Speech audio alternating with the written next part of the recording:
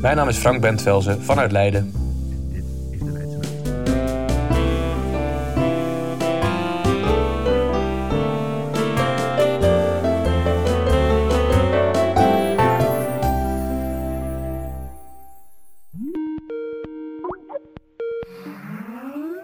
Hey Frank, hoe is hij daar in Leiden?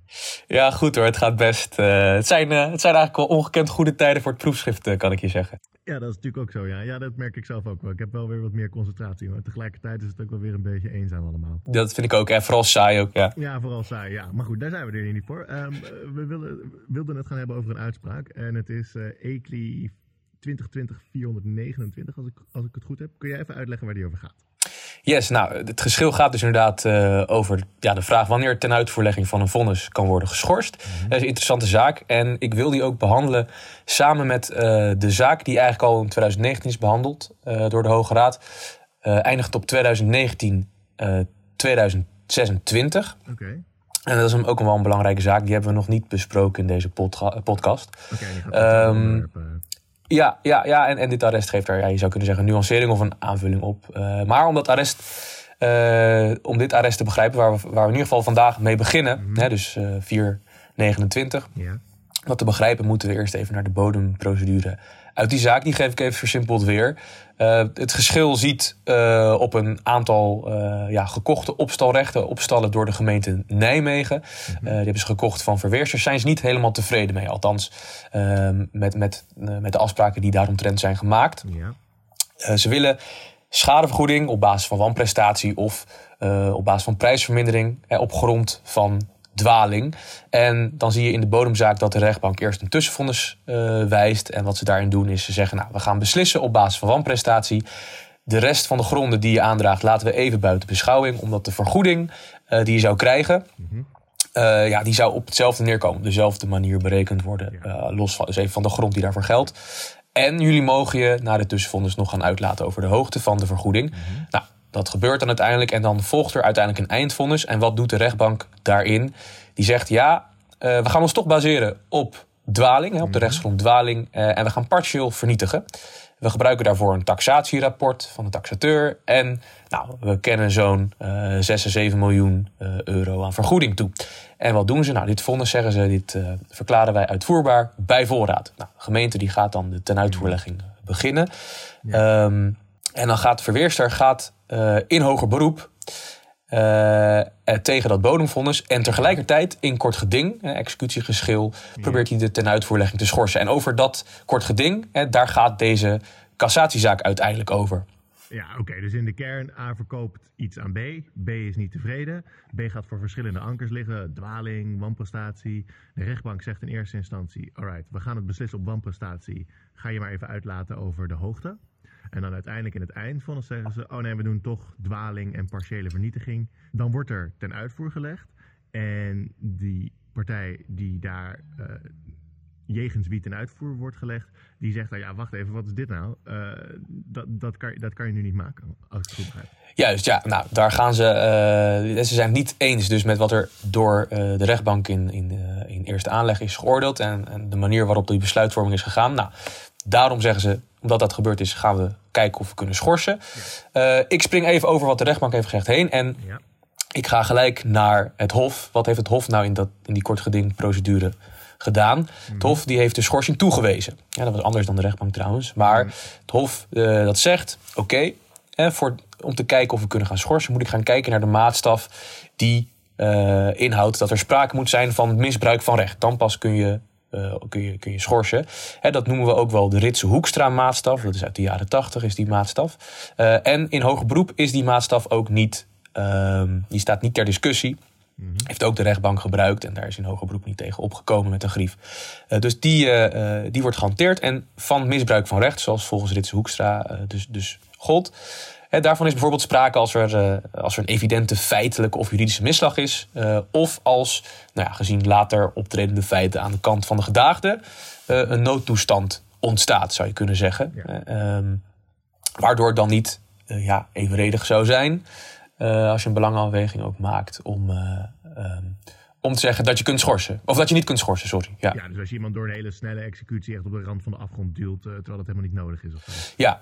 Zoiets zou je dan aan denken. Dat is inderdaad een situatie. Is een voorbeeld. Juist, in dit geval zegt het Hof, er is sprake van een evidente juridische misslag. Want wat heeft de rechtbank gedaan in die bodemzaak? Die is geswitcht. Van het tussenvonnis naar het eindvonnis is geswitcht van grondslag, van wanprestatie naar dwaling. Ja, en de rechtbank heeft daarmee een verrassingsbeslissing gegeven. En bovendien wordt ook de verweersters, die worden evenredig in haar belangen geschaad. Dus ze zeggen evidente juridische misslag. En als we kijken naar de omstandigheden, dan zien we ook dat, de verweerster onevenredig wordt geschaad in de belangen wanneer er direct ten uitvoer wordt gelegd. Waar baseert het Hof zich vooral op? Nou, de rentederving die de gemeente, dus degene die wil ten uitvoer leggen, die hier aanvoert, die rentederving, die valt wel mee. Die is zeer gering. Ja. Dus gaan we schorsen. Dus geen misbruik, of misbruik van recht, sorry. Ja. Misbruik van recht als je zou ten uitvoer leggen. Dus schorsen, ja. Nou, de gemeente die is daar natuurlijk niet mee eens. Die gaat in cassatie, want die wil die schorsing niet. En de Hoge Raad, die zegt, naar aanleiding van het middel, vooropgesteld, dit is geen kennelijke misslag. Want die schadevergoeding of die prijsvermindering, welke grondslag we ons nou baseren, die zou gelijk zijn. Het was in dit tussenvonnis in eerste aanleg was al aangegeven, we gaan ons sowieso, ongeacht de grondslag, baseren bij het bekijken van de schadevergoeding op dezelfde manier. Daar gaan we naar kijken. Dus als je dan ook wisselt van wanprestatie naar dwaling, dat is niet echt een verrassingsbeslissing. Nee. Dus die evidente of kennelijke juridische misslag, of die kennelijke misslag, die is er niet aan de orde. Dus in dat opzicht was de cassatieklacht was gegrond. Maar, zegt de Hoge Raad, dat kan in dit geval niet tot cassatie leiden. Okay. En waarom nou niet? Nou, we hadden gezien die misbruik van recht maatstaf, die Ritse Hoekstra maatstaf, die hier was aangehouden. Ja, van misbruik van recht, daar is niet alleen maar sprake van als de uitspraak op een kennelijke misslag berust. Dat is daar niet voor vereist. Ja. Je moet dus kijken of een partij in het gegeven geval misbruik van recht dreigt te maken. Ja. En dat heeft het Hof ook gedaan. Want wat heeft het Hof gedaan? Die heeft die belangenafweging gemaakt. Die heeft gekeken naar het te verwaarlozen belang, noemen we dat maar. Die geringe rentederving van de gemeente aan de ene kant, door die af te zetten tegen dat enorme belang van de verweerder. Aan de andere kant, om niet gelijk ten uitvoer te leggen. En dus om toch nog wat tijd te gunnen om in dat hoger beroep van die bodemzaak die evidente misslagen aan de orde te stellen. Dus die onevenredigheid, daar heeft het Hof hier netjes naar gekeken. En omdat die onevenredigheid aanwezig zou zijn als je zou ten uitvoer leggen zonder schorsing. Is er dus misbruik van bevoegdheid, misbruik van recht. En dan kan je dus schorsen. Oké, dus het meer voor deze zaak relevante punt is van, luister, dit is helemaal geen kennelijke misslag. Maar in de bigger picture is het relevante punt.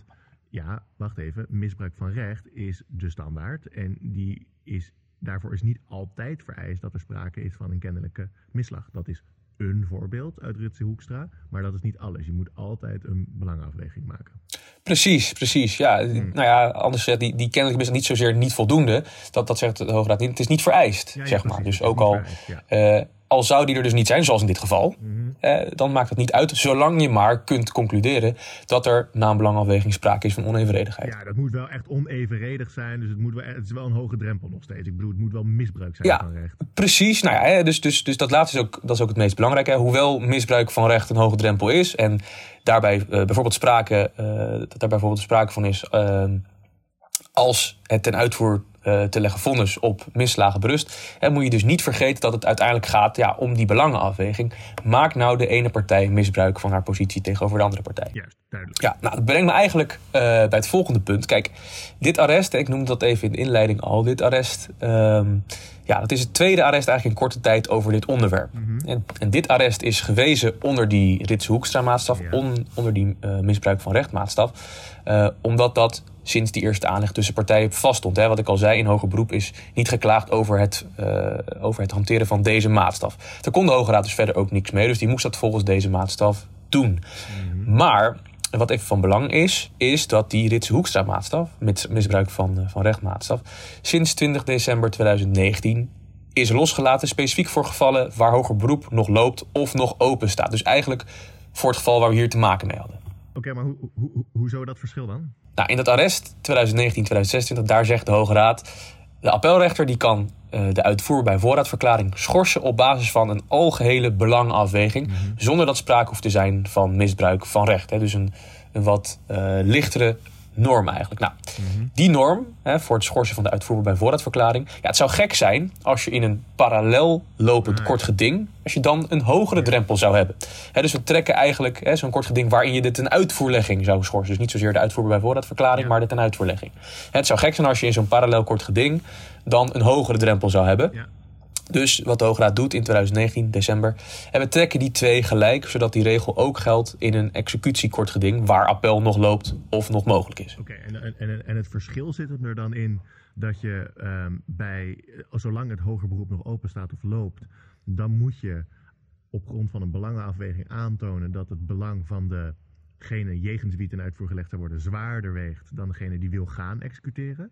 Terwijl... als het hoger beroep niet meer mogelijk is...